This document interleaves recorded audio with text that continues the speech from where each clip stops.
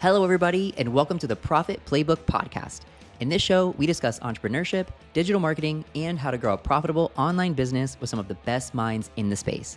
I'm your host, Tyler Narducci. I broke free of the 9-to-5 rat race back in 2015 by starting my own digital marketing agency and have since scaled it up to multiple seven figures. Today, I run a consulting firm helping marketing agencies and B2B business owners rapidly scale their online businesses through our 100% done-for-you leads and sales program. We do this by fully automating your lead generation, sales, and client fulfillment. If you're interested in taking your agency or B2B business to the next level, then apply now at www.profitpeak.co. That's www.profitpeak.co.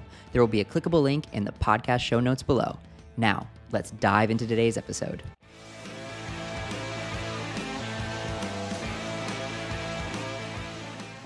All right, everybody, welcome back to the next episode of the Profit Playbook Podcast. I am your host, Tyler Narducci, and today I have with me Pat Ahern.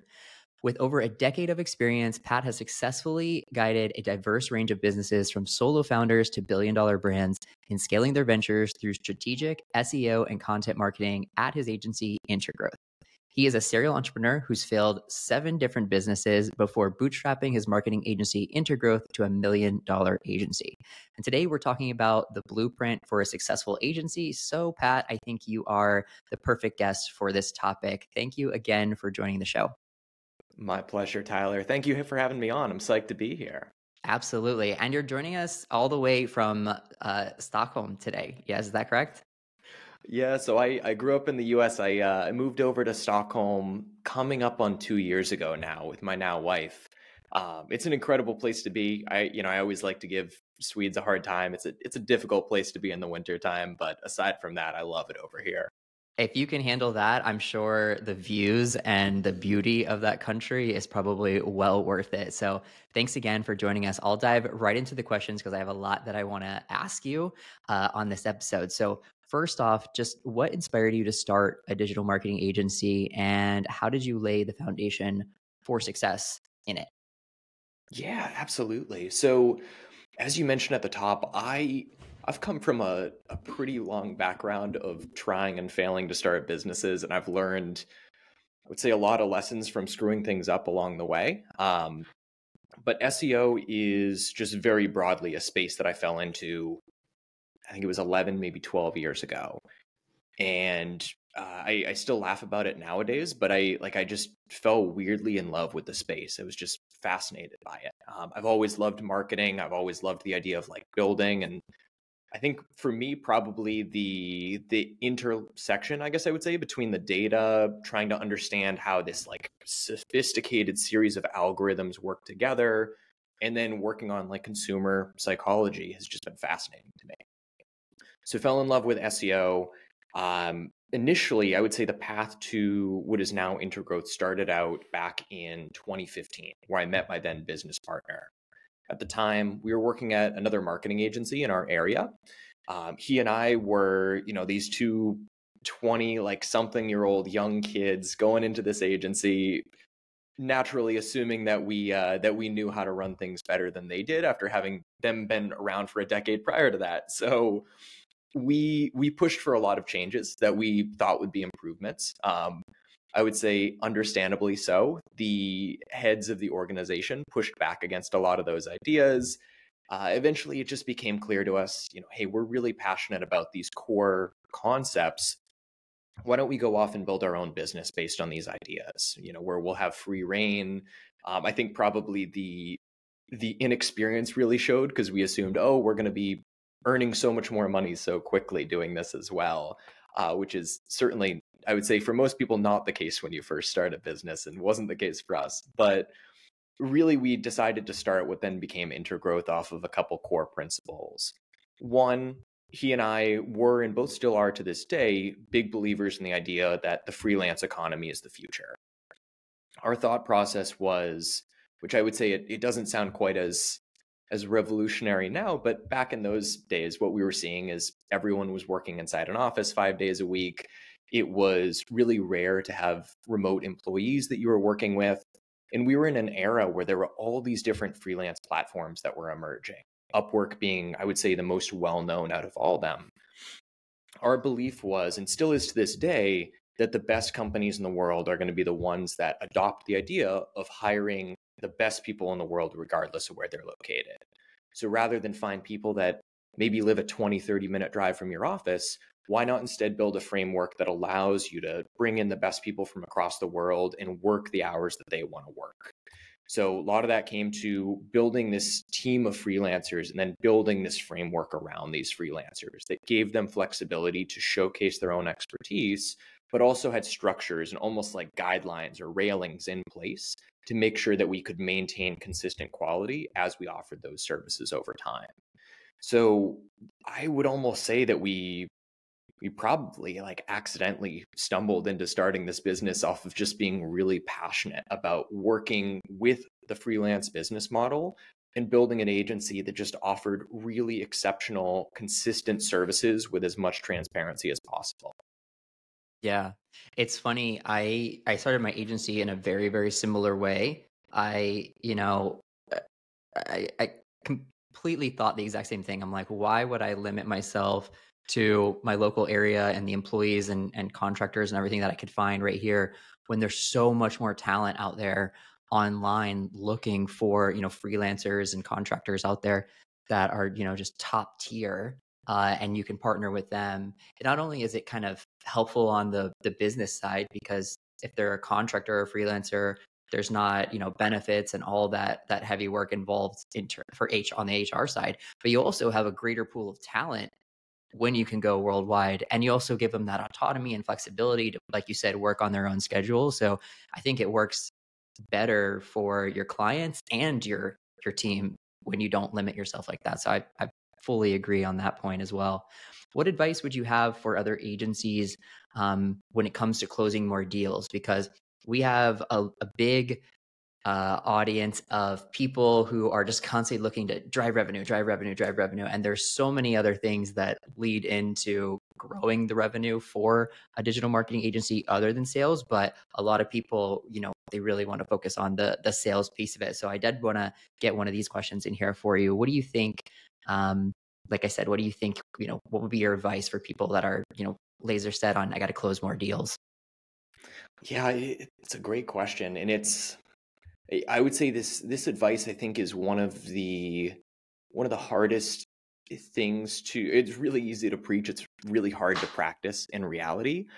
But one of the things I would say I'm really proud that we've done to date, and I hope that we're able to continue doing it forever, is we have placed so much emphasis on, I would almost say, not selling deals, but more so being a trusted advisor that businesses come to, knowing that a small handful of those businesses will end up working with us. So maybe to elaborate on that a little bit, I found the best success off of approaching, or when a business approaches us or when we approach a business, to start out with just a transparent conversation of what are their business's goals. If it's a case where they're reaching out to us, let's say for SEO, I want to understand, hey, why are you looking to invest in SEO? It's a really granular marketing subset. Let's talk about what your expectations are for it.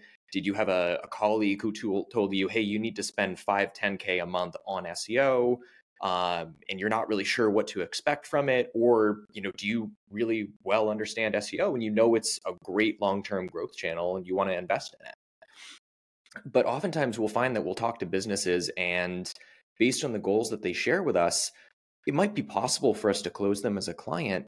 But the reality is, if we close them as a deal and we don't end up helping them out, they're probably going to stay on board for services for 3 months, be frankly just not very happy with the quality of service because we didn't have that goal discussion at the onset of the relationship. And then they're most likely going to churn as a client, and maybe they leave us a negative review. Maybe they badmouth us to other people in the industry. And I look at that, if that happens, that's our fault because we didn't do due diligence. We didn't make sure that we were the right partner for them, that they were the right partner for us to work with.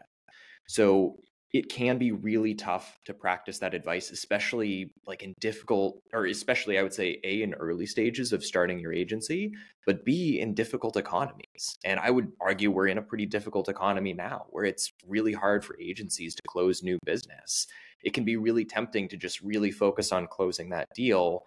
I do very firmly believe, though, that it's far better to focus on the long term, focus on being a trusted resource, and approach every single potential client with the goal that, hey, whether we're on the phone for 15 minutes, half an hour, or an hour, every single time they should be walking away far better off after having that conversation. Because whether they work with us or not, we at least gave them actionable guidance to point them in the right direction. And what Yeah. we've seen come into play with that time and time again is when we turn down that business, or when we push businesses away from working with us because we don't feel that we're the right partner, it sucks in the short term. It's really difficult to turn away that potential revenue. But so many times those businesses will come back to us because maybe the head of marketing that we were talking to ended up going to another company that was a much better fit to work with us. Or we find that we get recommended by other people that they're connected to who said, hey, so-and-so said that they had a phenomenal conversation with you. You were just genuinely helpful. I'd really like to understand if, insert service is right for our business as well. Yeah. So I totally agree on all those points. I think, you're basically saying lead with value first, make sure that, you're giving as much as you can, even if that value is saying, we're not the best fit, but here may be another fit that we can introduce you to, or something along those lines. And then also just setting super clear expectations of what, can be done for this client using your expertise and knowing where they're at right now. I think with an SEO agency like yourself, there's probably an extra layer of challenge that you have because SEO is not an instant result category. There is time and patience required with almost all SEO clients to take them from where they are to, the ranking that they want to be, and then what they want from that ranking. I want to be on the first page of Google, that whole kind of thing. It's like, okay, great, and we'll work toward that. It's not going to be something that happens overnight. It's something you have to do a lot of work that takes months, and a lot of, clients don't have that staying power to wait it out that entire time. So I'm sure you have to explain that and discuss that deeply on your sales call, specifically when you're selling an SEO service. Is like, are you in this for the long haul? Do you know what it's going to take to get to that point? And then you probably have to ask them, why do you even want that? Because why do you want to be the first page on Google? Because do you think that that is going to lead to more clicks? Do you think it's more going to lead to more clicks and then revenue? And how much revenue are you thinking? Because I find that a place where a lot of agencies trip themselves up is they don't understand truly the goals of the client. The clients, they'll come to you and they have all these different expectations and they have all these different ideas of what they need. We've spoken to clients that, we've looked at their whole marketing plan and we've identified the core things that they need to really succeed, but they think those things are not the things that they need. They think they need these things because they were told by a friend in marketing that that's what they need, right? So there's a lot of work that has to be done in that discovery phase, in that expectations phase of, letting them know from your own expertise, this is what it's going to take to get there. And these are the things that we think that you need to get there. And then in some cases, that actually challenges their preconceived beliefs that they're bringing to that sales call. So I'm sure that that's something that you guys must encounter a lot in the SEO space. Definitely. And building upon that, because you hit on such a valuable point there. And I'll share a book recommendation that I would say is a really good segue for any listeners that were intrigued by that idea of, hey, how do you approach it if you're talking to a prospect and they think that they need services X, Y, and Z, and you totally disagree with them? It kills me because I'm not going to be able to think of the author's name, but there's a book out there called The Challenger Sale, which is a phenomenal read that speaks to that exact premise. One of the core concepts of it is, hey, if you're talking to a prospect and they think that they need X, Y, and Z, if you feel differently, one of the most valuable things that you can do is come to them with that contrarian take and say, hey, based on what we've seen, based on our experience with X, Y, and Z, I wouldn't recommend that you do this. Or maybe you even say, hey, I would recommend that you do this, but I'd recommend you approach it from this different angle instead.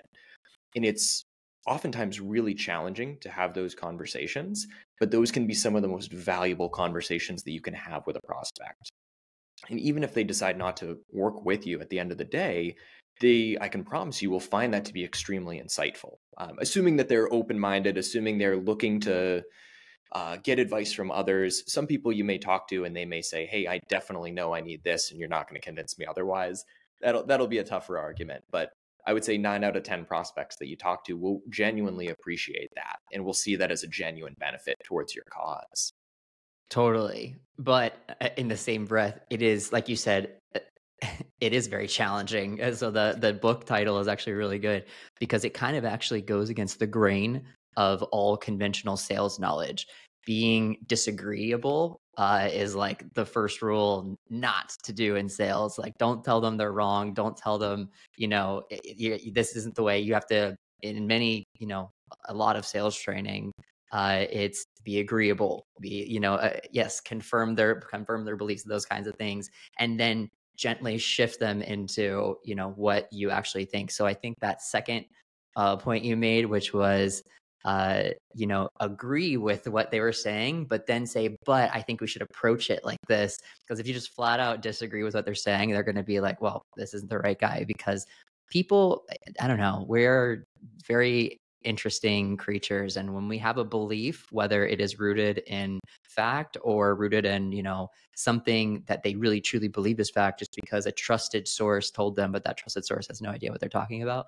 And you have to overcome that all in a sales call, and it can be a lot of work. So I'm really glad we're kind of diving into this a little bit.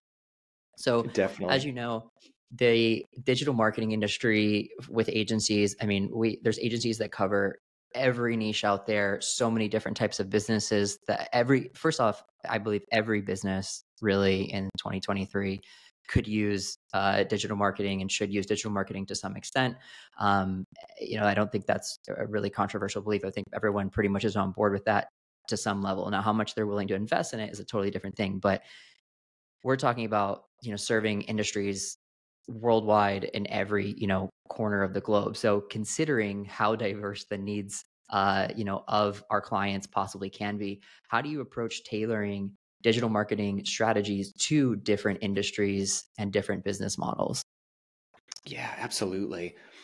So I think, to your point, there are so many diverse needs that are out there. And I think I do want to just narrow the question just a little bit, because I can really only speak to the SEO content marketing side of things. I think that, let's say like a web development agency, it may find that there are different principles to keep in mind, but maybe some of this will overlap. But one of the things that our business in particular has found really effective is doing what I would refer to as almost dumbing down the whole value of SEO and how SEO works into its core pillars, and ultimately building systems around those ideas of these 3 core pillars of SEO. And I won't dive too deep into this now unless you're interested in it, but maybe I can share a link in the show notes that'll dive a bit deeper into this. We're very firm believers that SEO can really be simplified into 3 core concepts. I refer to these as relevancy, crawlability, and authority. In the article I'll share in the show notes just gives a parallel to how that equates to a cross-country road trip that you're doing. But the very abridged version of it, the less fun version of it, let's say, is authority really focuses on showing search engines like Google that you're a reputable source for information. 2 key levers that you can pull that are going to impact this the most are going to be sharing exceptional content on your website related to your brand, showing that you have expertise in the industry that you're working in, and then getting high quality websites to link back to your website. Second pillar, relevancy, is going to be all about just making it easy for search engines like Google to understand what your website is about. That's where you'll hear a lot of like the traditional on-page SEO elements coming to play. You'll hear optimizing your H1 through H6 tags, optimizing your URL structure, anchor text for internal links, and a bunch of other jargony stuff that I won't get deep into there. But sending a lot of signals throughout your website that makes it really easy for a search engine to understand what your website at large and individual pages are about. Third core element, crawlability, I would say ties into the overlap of making it easy for both users and search engines to interact with your website and navigate through your website. That's where you're going to hear a lot of elements like improving your site speed, making it easy for search engines to understand which pages on your site should be indexed, and are there pages on your site that should not be showing up in search results as well, based on the dev framework that you use for your site itself. Stepping back from those three pillars, though, all of our agency services are built on those three core principles, and everything that we do is focused on enhancing those three principles, which I'm confident will hold true in the long term. So within that, having this framework that we work within, where we say, hey, these are the three core levers that we can pull. Every business is going to have different needs, but we know that these are the three core levers that we need to focus on to help a business to grow in the long term, regardless of one algorithm update or another. Gives us the freedom to then say, okay, now let's look at businesses on a case-by-case basis. Fortunately, in our case, and this just comes with experience, we've had a lot of exposure to a lot of different industries over time. Oftentimes, we're able to go back and reference, hey, this worked really well for client A who worked in this particular industry. Let's approach this same mindset here.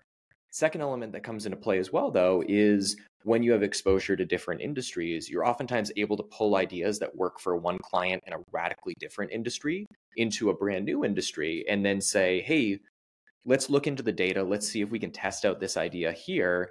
Let's see how it works for this industry. And if you run it in small scale experiments, you may find the initial experiment works extremely well, and then you can actually scale it up significantly from there. So I'm realizing as I'm saying this is still very high level because I'm trying to keep it broad and hopefully helpful for everyone else. But maybe a better summary of that would be to say, we've had a lot of success by starting out and saying, here are the core principles, here's the parameters that we need to work within, industry agnostic, and then looking to understand from that outsider's perspective, how can we approach this industry? How can we drive results based on these core parameters that we have to work within and based on what we're seeing work for different industries? Last element that I'll add in there just as a quick little note as well, coming from an agency perspective, there are, I would say, just generally two approaches you can take. One is you can niche down into one very specific service, one very specific industry, or maybe a mix of the two.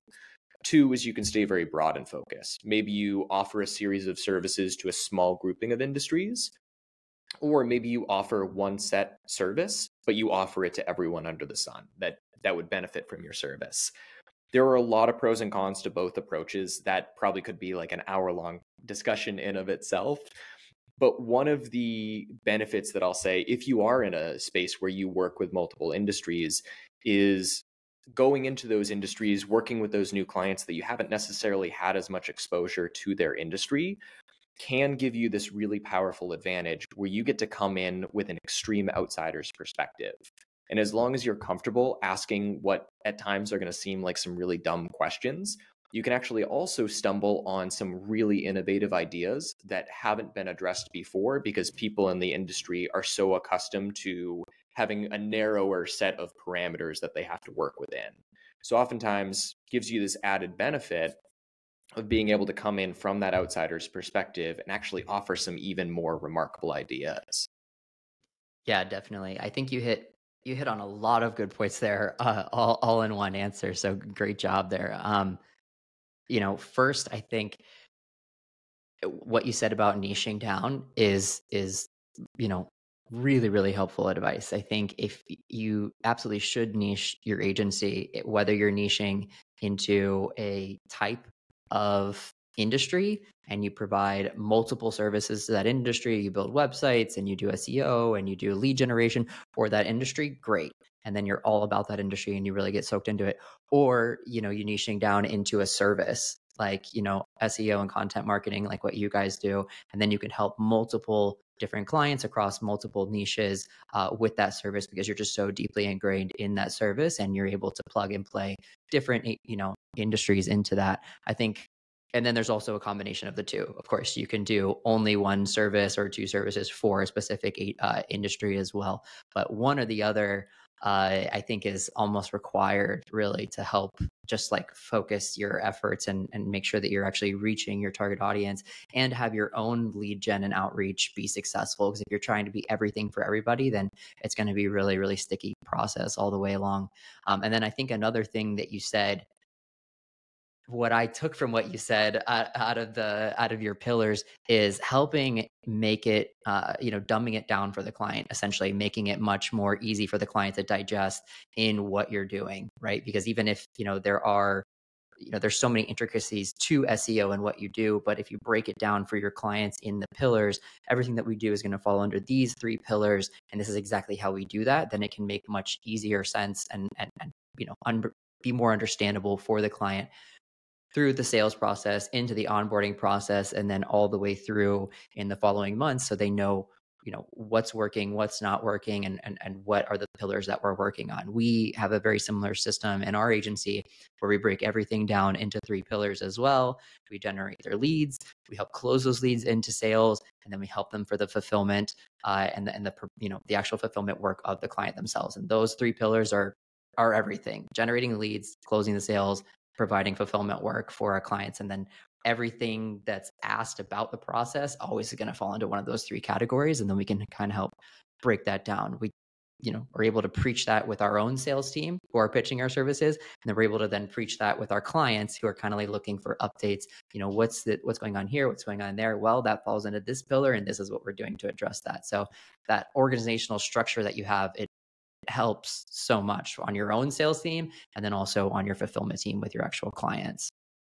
Definitely. And even building upon that, in my experience, it just makes it more straightforward for clients as well. I think one of the things, at least that I'm guilty of, and I suspect a lot of other agency owners are in a similar boat, is you spend so much of your waking hours, building your agency, working on your services, working with your team to improve the quality of services, experimenting with different opportunities you can roll out, reading industry publications.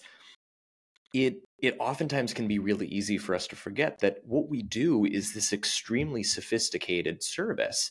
It's, the types of things that over time we become experts in them, and people pay us because we are experts in these types of services. And being able to step back and, for a client's own perspective, who maybe the client doesn't have a really strong understanding of this space, being able to describe it as, hey, everything we do falls into one of these three groupings, makes it so much more straightforward for them to be able to rationalize and say, oh, okay, I understand why we're going to put a few $1,000s into something that's going to help us improve pillar number 2, because I know that that's important. I know why that's important. So it makes it much more straightforward in my experience to keep quality control, maintain service quality, but also just makes it more straightforward for clients, makes it easier for them to rationalize why we're recommending one thing or another thing. And it sounds like you guys are offering the exact same thing, where you have your three pillars. And then from there, it's way more straightforward for a client to say, okay, I understand what we're doing with this particular thing is focused on generating leads. Great, we can sign off on this particular thing in the budget. Yeah, you have to be able to take extremely complex decisions and strategy and feed that to your client in a really, straightforward way to someone who doesn't speak high-level digital marketing. And that's a big challenge that a lot of agencies face, because the worst thing that can ever happen, and I've seen this happen to me in the past, it's happened to my clients that work with clients, like it's a problem that goes across our entire industry. But the worst thing that can happen is a digital marketing agency getting great results for their client, and the client is super upset or frustrated or not happy with those results because they don't fully understand that those are good results yet, right? Like they don't know what to expect, and their expectations were completely out of whack. Maybe like it could be something as small as e-commerce campaigns versus lead generation campaigns. They're going to have very different KPIs in paid ads like Facebook ads. They're going to have completely different KPIs. But if you have someone that is used to an e-commerce cost per click-through rate, and then now they're starting their first lead generation campaign, and they're seeing 10 times the amount of cost per click, but those clicks are worth a lot more, right? They're leads to buy a high ticket service versus leads to just go to a landing page. There's a massive disconnect there. And we as digital marketers, we take that for granted because we see those types of things all day long. But if that's not explained to the client, then the client could immediately think, oh, we're doing 10 times worse no, we're comparing apples, oranges. These are like the granular things I'm kind of glad we're touching on this episode, because if it's not done right and done well in the beginning, you could end up with what I consider the worst case scenario, which is great results and an unhappy client. And that's no one to blame but the agency themselves. Absolutely. And I would say the times like that are the times that I would almost say, like, oddly enough, those are the times that you're most grateful that you hear that client frustration in the early stages of the relationship. If you experience that where your cost per clicks are 10x what the client is used to seeing, you almost hope that the client's going to be pissed and is going to tell you that they're pissed in the early stages. So then you have the opportunity to at least reactively respond and correct. But to your point with those things, if you can convey those things more clearly up front, it just leads to everyone being happier off. The client's going to look great to their boss. You're going to hopefully be able to retain them as a client in the long term. And hopefully you get a really great case study out of it as well. Absolutely. So now back to the blueprint. So what are some essential components of a successful agency blueprint, and how have they evolved over the years? Ooh, I would say for us, we found there have been two key variables for success. I would say grouping number one has been an extreme obsession over process/quality control. And what I mean by that is, in the early stages of the business, what we would do is we would set aside Fridays as entirely internal days. And the rule was, granted, didn't always stay this way, but in theory, the rule that we were supposed to abide by was Fridays could only be time for us to focus on marketing initiatives for our own business, or focusing on testing out new ideas that we wanted to roll out for future service improvements, or documenting updates to service improvements. I would recommend that every business do this in the early stages, because it gets nearly impossible to do that as you grow. There's always going to be a million distractions that come up, and you're always going to push those ideas to the back burner. And on Fridays are always when clients have the emergencies. Every fire happens on a Friday. Like, I don't know why you picked that day. I don't know if your experience is the same as mine, but Fridays are the days that fires happen, without doubt. Absolutely. And I have I guess I would say the added frustration that'll come into play that, it's, for me, I'm based in Sweden these days. So I'm 8 hours ahead of Mountain Time, 6 hours ahead of Eastern Time. It seems like any of those, and oftentimes they're not necessarily big issues in the grand scheme of things, but, understandably so. People are really passionate about their business. Little things will come up and instantly they'll jump and say, oh, we need to fix this ASAP.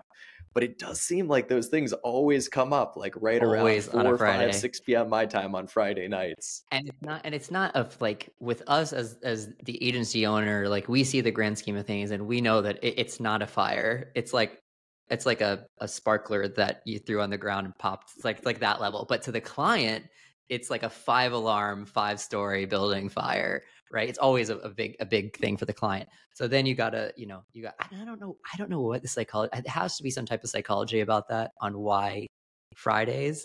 But sorry, not to derail the conversation, but I thought it was interesting that because I really love the whole, this is set aside time for the agency to work on us and to better our systems, processes, our marketing. I love that. I've actually never heard that in all 89 episodes with agency owners. So I think that's a really, really cool insight. But yeah, I just had to throw that in there because Fridays are like our fire alarm days always. Definitely.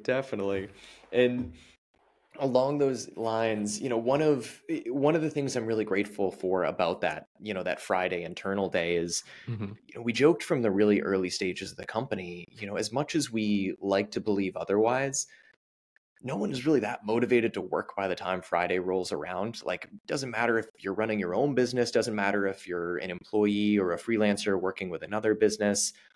Fridays are, at best, maybe you get 80% productivity that day. Yeah.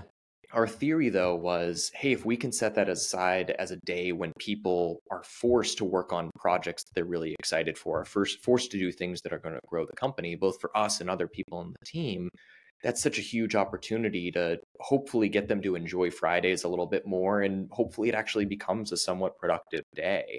Um, to your point though, very quickly you hit the point where Fridays in principle are, the internal day, and then in reality become helping, three different clients with all these like sparklers, as you said, Yeah. that are coming up.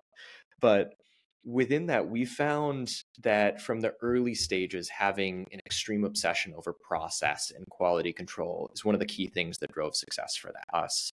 And what I mean by that is we had a general principle that if there was something that we were doing that we expected that we were going to have to do multiple times again in the future, we would create a process doc for it. And over time, those process docs have evolved.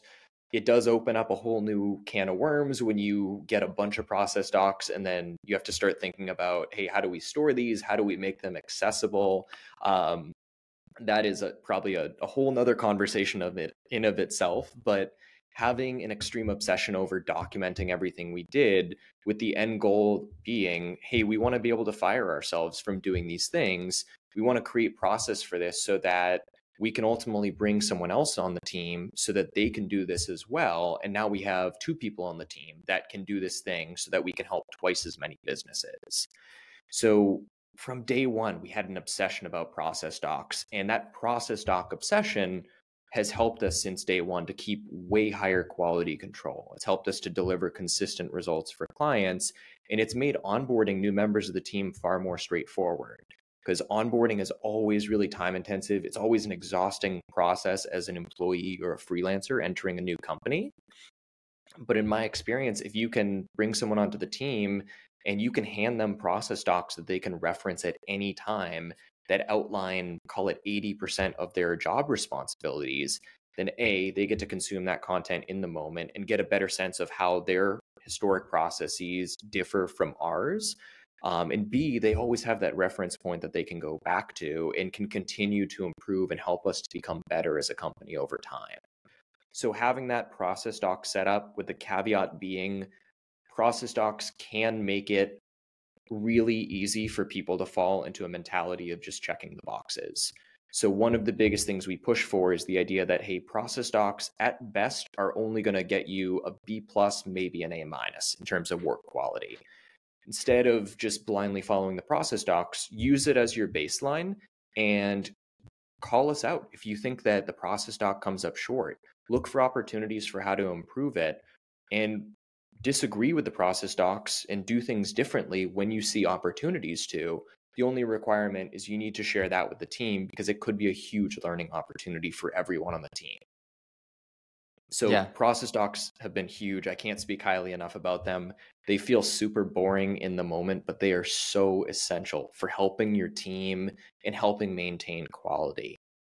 Yeah. The second core principle that I would recommend for any agency that's been super helpful for us has been within that, I guess I would almost say like within that realm of process, defining the core hiring process that you go through and what it is that you consider to be a great member of your team.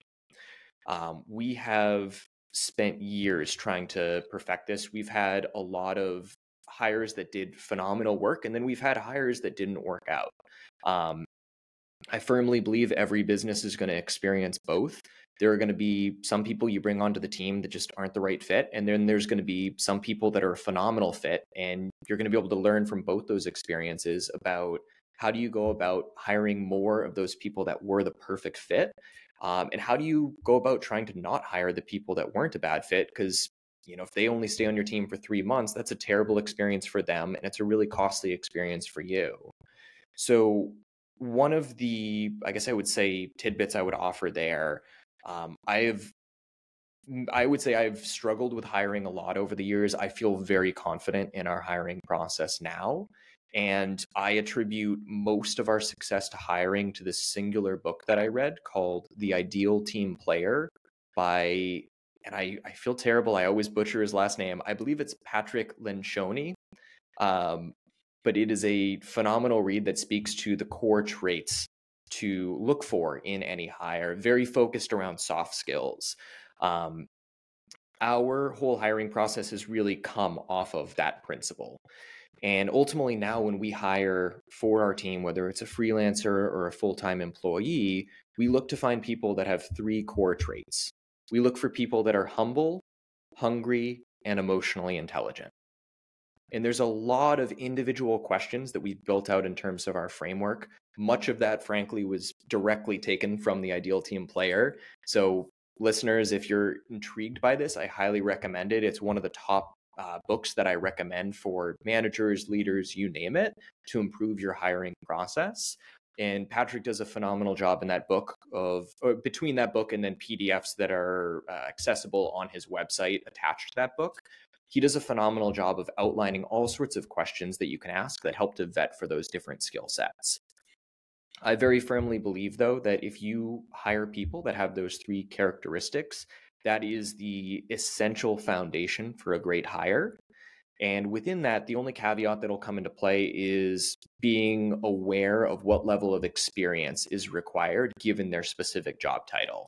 A really extreme example, if you're looking to, let's say, hire a head of marketing, and you find someone who has a year of experience that is humble, hungry, and emotionally intelligent, they're probably not going to work out as your head of marketing, but they might have potential to become your head of marketing 5-10 years from now as they get more experience. So hiring for those three key traits and then looking to, I would almost say, treating it as like the technical interview outside of that to make sure that they have the necessary level of experience, the necessary level of hard skills with whatever they're going to be doing. We found really focusing on that and process has been, I would say, the key drivers for success for us.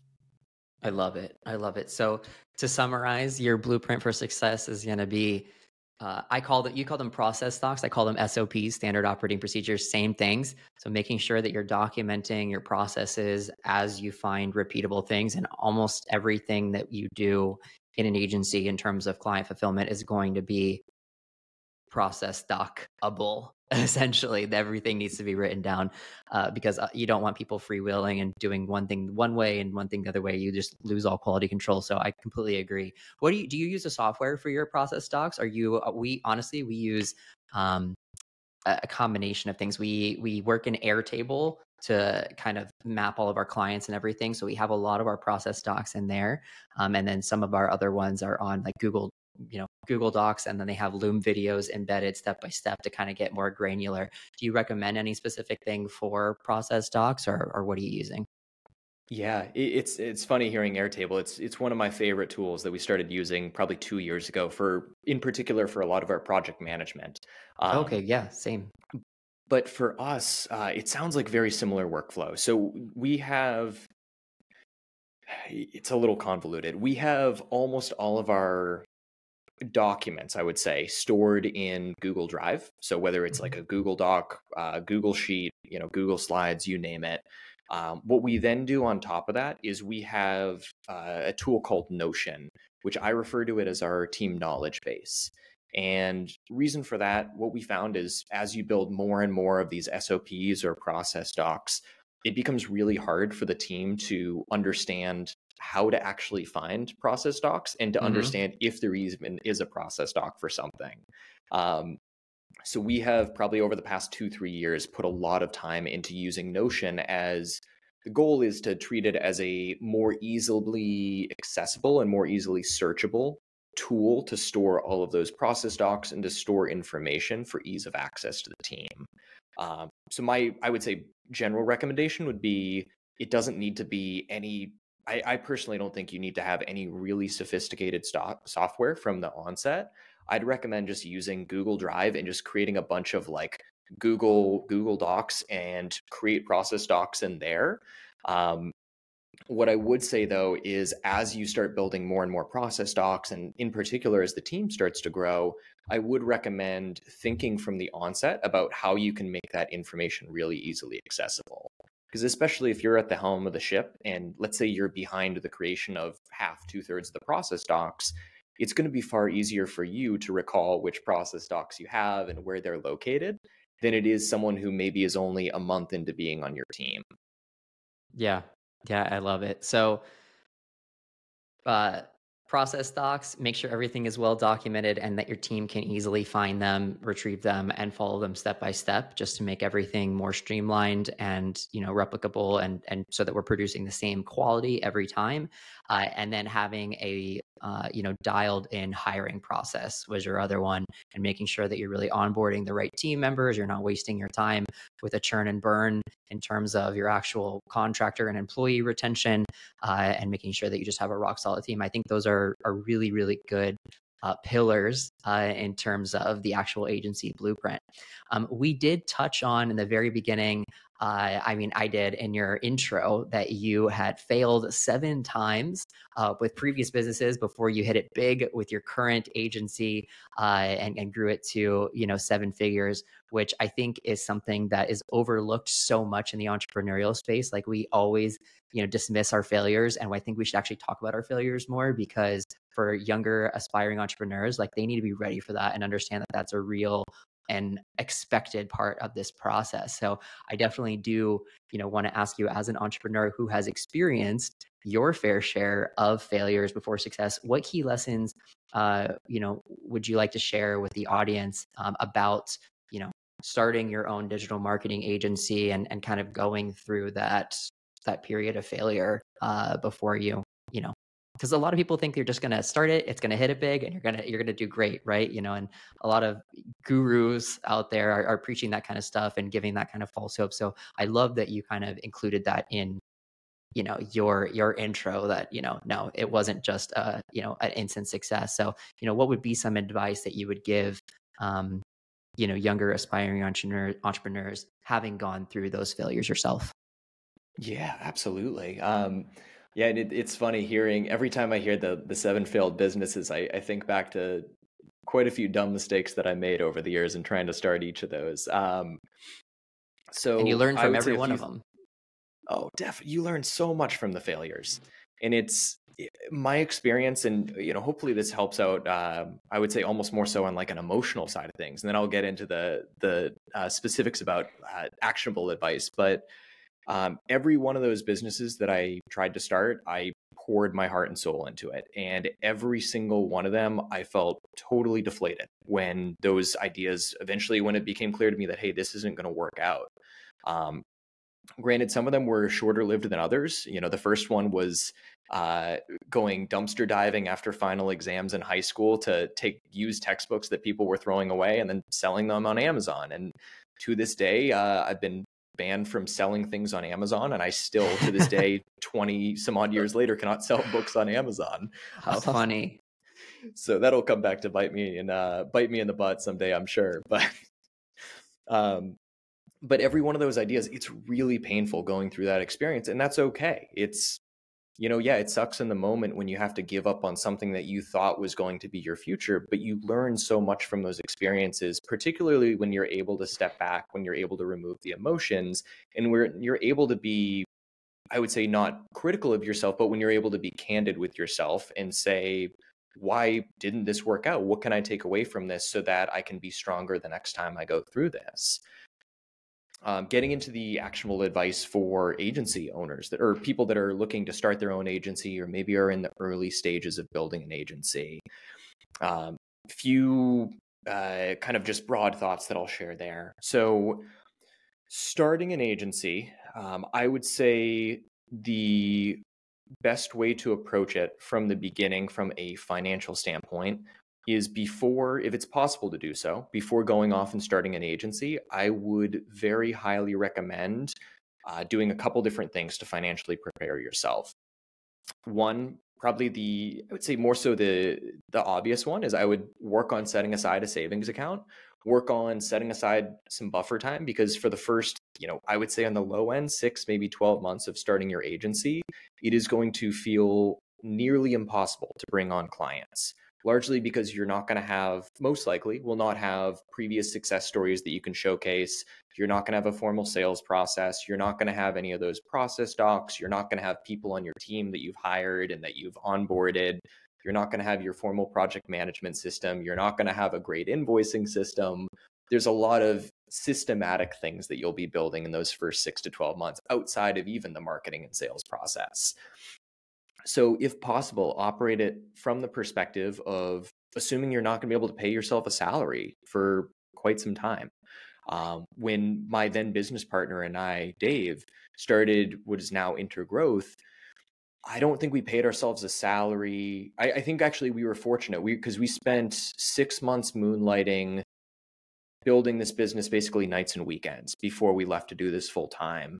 And even with that, I don't think we paid ourselves a salary for the first 3 to 6 months. And then after that, we joke that we were by far the lowest paid people on the team. We paid ourselves an intern salary and lived on the absolute bare minimum essentials that we possibly could so that we could put more money back into the company. Even that in mind, we were extremely fortunate that we were able to pay ourselves a salary, call it 6 months in. That's a luxury that a lot of people don't have. So I would definitely encourage practicing quite a bit of savings, trying to cut costs wherever you can.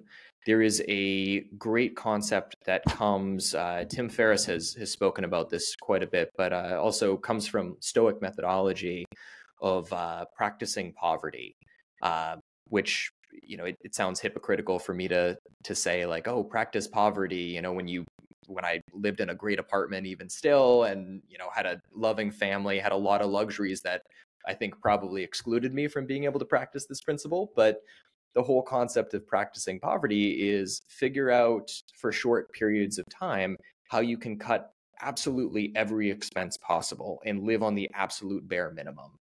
Some of the tangible examples that I've worked with are give yourselves 3 to 5 period days of time that you strictly live on rice and beans. I would say even take it a step farther and don't even add salt to it.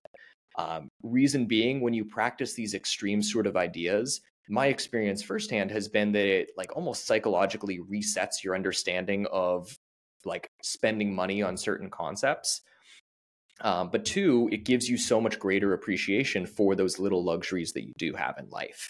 If you spend 3 days eating beans and rice and then you get to order like even the cheapest takeout pizza that's available for yourself, let's say on like a Friday night, that pizza is going to taste so damn good afterwards. But it's also going to show you over time that, hey, if you're really passionate about this idea, there are things that you can do to cut expenses from your life so that you can live on that intern salary while you build this business from the ground up. Stepping away from the financials of just starting out, though, one of, I would say, the biggest takeaways that I've had from building the agency so far is, I would say 2 years, maybe 3 years is a good benchmark to go with. The first 2 to 3 years of starting the agency, most likely, or my theory, let's say, is that you will have by far the easiest time selling deals to connections that you've made over time. That might be like friends, it might be past work colleagues, it might be, we'll say that friends, colleagues, other people that are recommended to you by friends or colleagues. Those first 2 to 3 years, that's going to be the time when it's going to seem most straightforward to close those deals because people will be thinking of you. You haven't necessarily gone to them for business before, and there can be some phenomenal opportunities there. While that time is going on, in my experience, that's also going to be the toughest time to close new business outside of that network, largely because until you start getting some case studies, until you start getting client reviews, until you start appearing and sharing different insights, let's say with the world, whether it's on podcasts, speaking at a conference, writing blog content, creating YouTube videos, you name it, it's going to be really hard to legitimize yourself to people that don't know you from a mutual connection. So first 2 to 3 years, what I really encourage doing is certainly lean on those connections that you've made for your initial client base.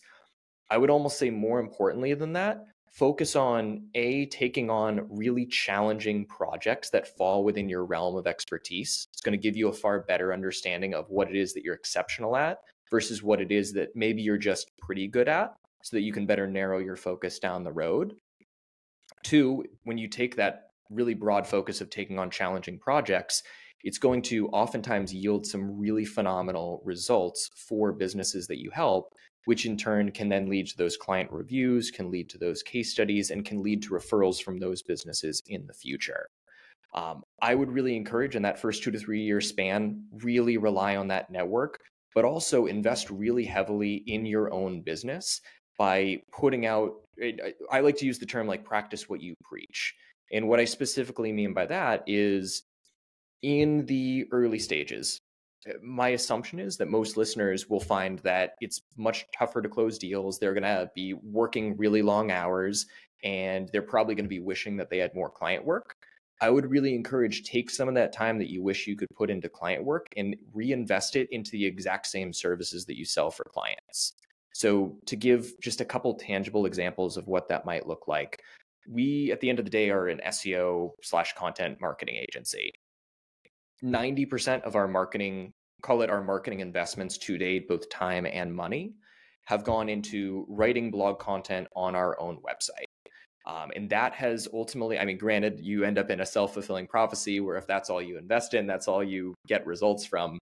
But we found that nearly all of the customers that we've brought on have either come to us from referral or have been inbound leads who read our blog content, found it helpful, and reached out to us. That is ultimately the service we offer to clients. It's the service that I know our team is exceptional at, and therefore it's the service that we invest in for our own business. To give just another tangible example, let's say that you are a WordPress development agency.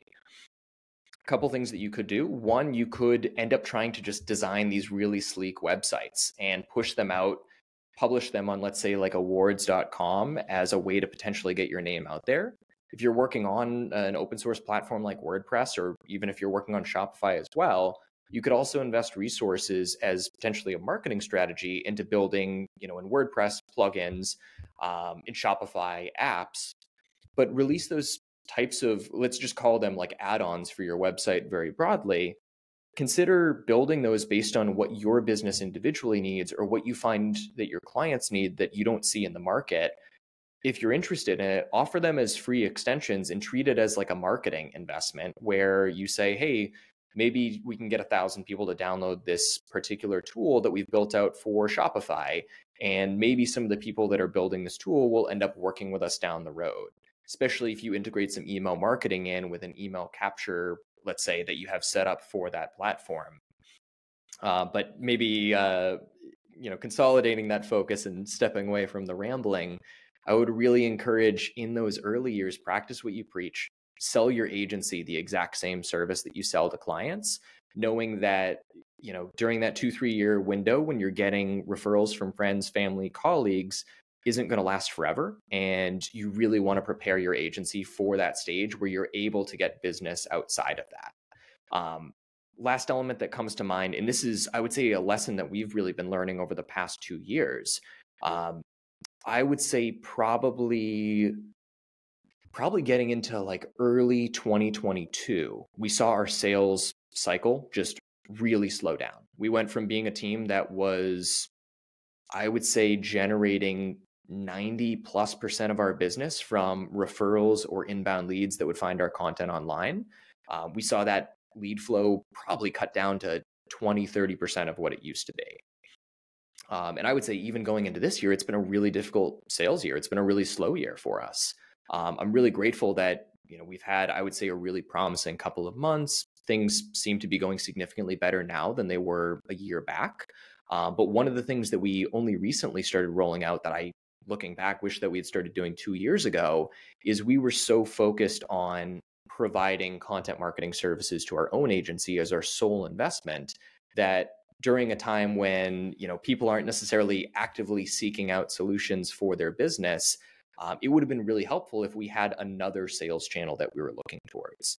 So it's frankly only in the past couple of months that we even started rolling out any sort of outreach process to contact businesses that really had expressed a formal interest in us, had visited pages on our site, and maybe subscribed, let's say, to like our email newsletter, to finding businesses that are really similar to other businesses we've helped out and trying to start a conversation with them.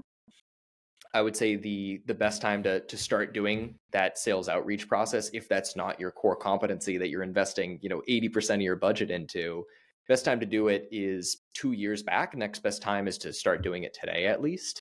I would really encourage doing that before you find yourself in a stage where you have no business coming in the door and all of a sudden you're scrambling to say, hey, how can we meet payroll? So I'm very grateful that things have panned out okay there so far. But looking back, that's something like I wish I had been given that advice 2 years ago, and I wish that I had taken that advice. It would have put us, I would say, in a much better spot today. We're still, I would say, very healthy right now, but certainly would have taken a little bit of stress off of my plate if we had rolled out that advice. Yeah, I can imagine. Pat, that was a phenomenal answer. There was so much in there. I feel like our audience is going to have to rewind and listen to that answer again. Typically, the last question I ask on every podcast episode is, what's your number one piece of advice for a brand new agency that is just starting out? And you answered that beautifully with a whole long, very, very detailed segment. Probably the most detailed answer to a question that I never asked you ever on this show. So congrats. I love that. I don't even have to ask my last question because you just answered it so well for me. That is our time for the show today. And Pat, again, I want to thank you so much for coming on here. I feel like we could have had 3 more podcast episodes because there's just so much more to get into here, and you provided our listeners so much value. So again, thank you so much for being here. Tyler, it was my pleasure. Thank you for asking so many good questions. This was a blast today. That's going to be it for today's episode. If you're ready to take your marketing agency or B2B business to the next level and have your leads, your sales, and your client fulfillment all done 100% for you, then apply now at www.profitpeak.co. That's www.profitpeak.co. There will be a clickable link in the podcast show notes below. See you on the next episode of the Profit Playbook Podcast.